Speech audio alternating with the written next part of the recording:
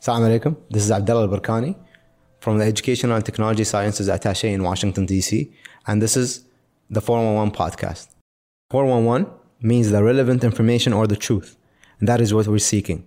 A podcast that allows students to speak freely on their experience studying and living abroad and how they can make it less challenging for new and existing students following in their footsteps. Today we have a student coming from Florida. Rowda, how are you? Please introduce yourself. I'm great. What about you? I'm good, thank you. I'm Rowda Al Tamimi. I'm a master's student at the University of Florida, and I'm currently conducting my research in the North Florida Research and Education Center. Oh. And this is my last semester. Well, what's the major? My major is Entomology, and that's the study of bugs. Oh, okay. What made you choose this major? I mean, I've never heard of anyone studying this major before. And as far as I know, there are no Emiratis who studied entomology, but if anyone has studied, correct me if I'm wrong. But the reason I chose to study entomology is actually back in high school, I had an encounter with a scorpion in the desert, and basically I was talking to my cousin, and it was at night, and then I felt something on my foot, and then I look at my feet, and then I see a scorpion, and at that moment I got so scared, and I developed a phobia of scorpions. And you're now thinking, how is this connected? It'll make sense.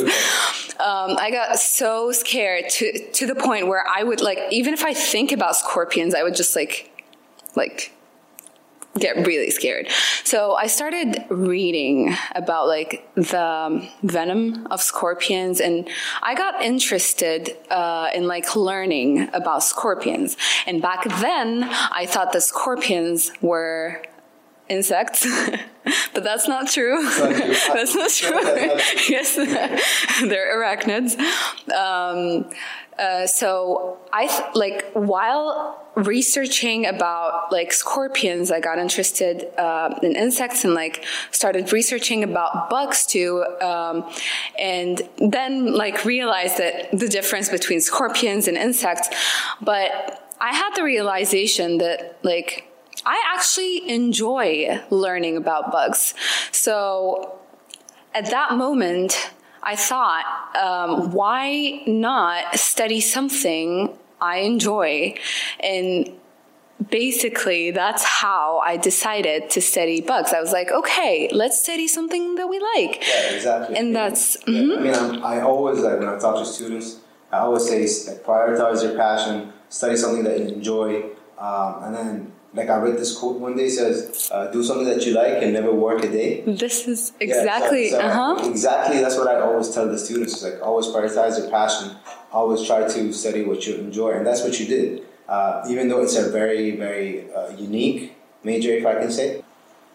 So studying abroad, let's just take it a few steps back. Some of these female students, the perspectives, they're saying that we need to talk to their parents because they don't feel like it's safe to study abroad. Or they don't encourage, basically. Let's say someone wants his daughter to study abroad, and then they're listening to you. You've been here in Florida for the past year, I guess. So what's your feedback? So from my experience, I think that my parents' support has made everything more it gave me strength to come here and study abroad. And I think that it's really important for parents to support their kids to study what they want, because they're here.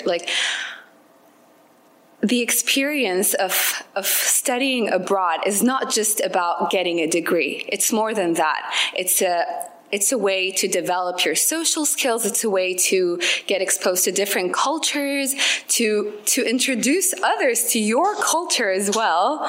So I really think that having your parents' support is important, because it'll give you, for me, it gave me strength, and I felt like I don't know if I'm like translating this to Arabic, if it makes sense in English, but I felt like they were my backbone.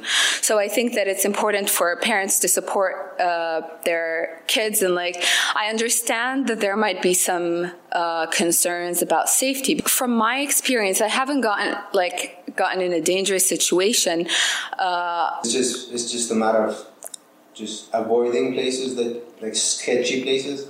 And then don't go into alleys at the middle of the night. Of course. Yes, that's what I think. Yeah. And if you just don't do these stuff, and then you'll be fine. And then like even if you were scared that people might mug you at night or something, you can just easily not go out after like 9 p.m. or something. Mm-hmm. Like there's always ways to avoid being in danger.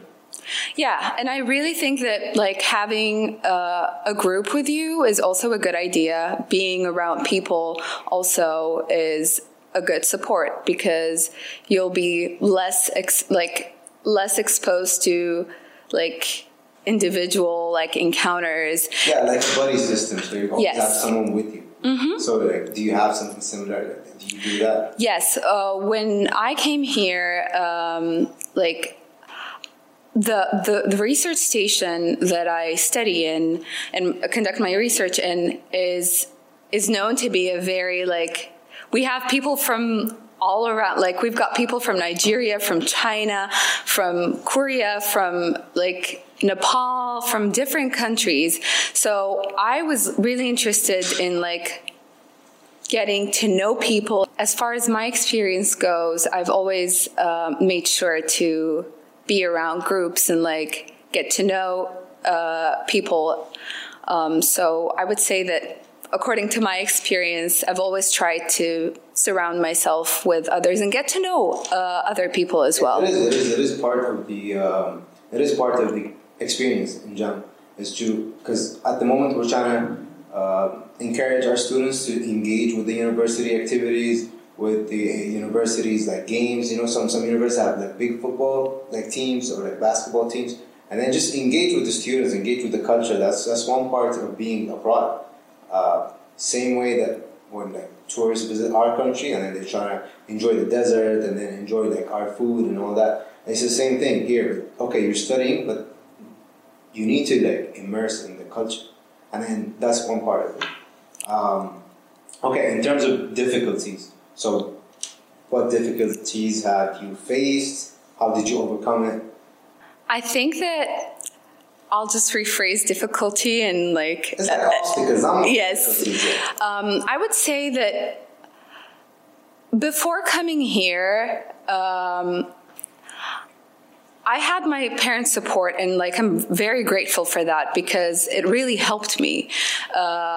But I think that my only concern was academic, am I going to get accepted? I have to it was mainly just academic work, making sure that because there's this term, I can't remember what it is, but when and it's common among students when they think imposter syndrome, if you've heard of it, and it's when you I might mess this up, but what I understand is that it's when you think that you are not fit or that you are pretending to be that you're not as good or you're not fit to be a student or something like that. So I think that all of my challenges revolved around that, am I going to make it or not? But those are just I think just thoughts. Yeah, and there's only one way to find out, Yes, exactly. There's one way to find out. Yes. Yeah. Spoiler alert, I did overcome all of these challenges. Yeah, I'm glad you did. I really think that my scholarship is with the Ministry of Education, and they have been a huge support.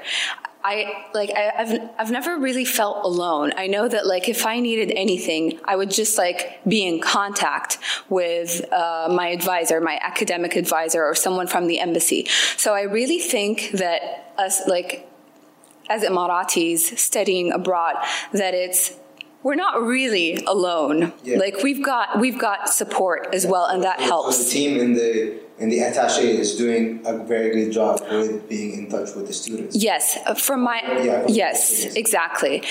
I mean, in terms of, let's say, housing, like what did you do? Like when you arrived to Florida, and then you have your university, you have your classes and everything, but that's the academic part.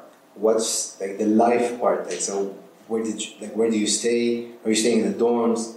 Like these things would help other females coming in. So what is your experience regarding like housing?